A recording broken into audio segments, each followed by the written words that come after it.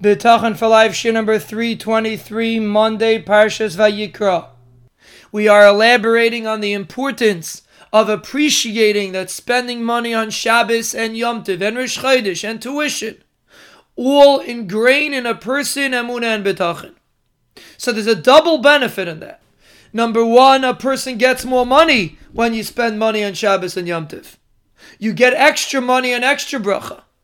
And number two, you train yourselves to have true bitachon and emunah, which will help you in every area of life. And this is something that can be very practical. When a person goes to the store to buy things for Shabbos and Yom Tov, do you start looking at prices and start comparing and start trying to save money?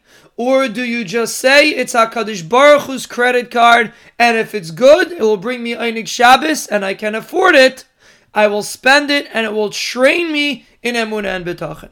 And the reason why we stress that you have to be able to afford it, even though Chazal don't say that, because Chazal say that you can even borrow money for Shabbos and Yom Tov, the reason is for practical reasons. Because if a person tries to jump too high, and chas v'shalom, he might get stressed out if he doesn't see the Rabbeinu Shalom sending him the money right away, unfortunately it can backfire and push a person further away from Avodas Hashem. So whenever a person wants to grow, it has to be with baby steps. Slowly, a little bit extra, something that you wouldn't normally spend, take that little bit extra and push a little more, as much as you think you will not get stressed out if you do not see the results immediately.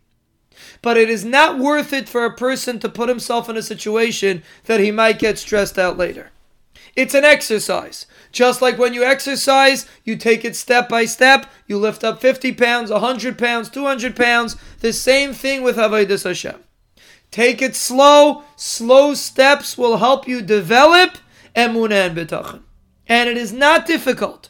Spend a little bit of extra money that you would normally not spend, and have in mind that I'm doing this because it's HaKadosh Baruch Hu's calculator, not mine.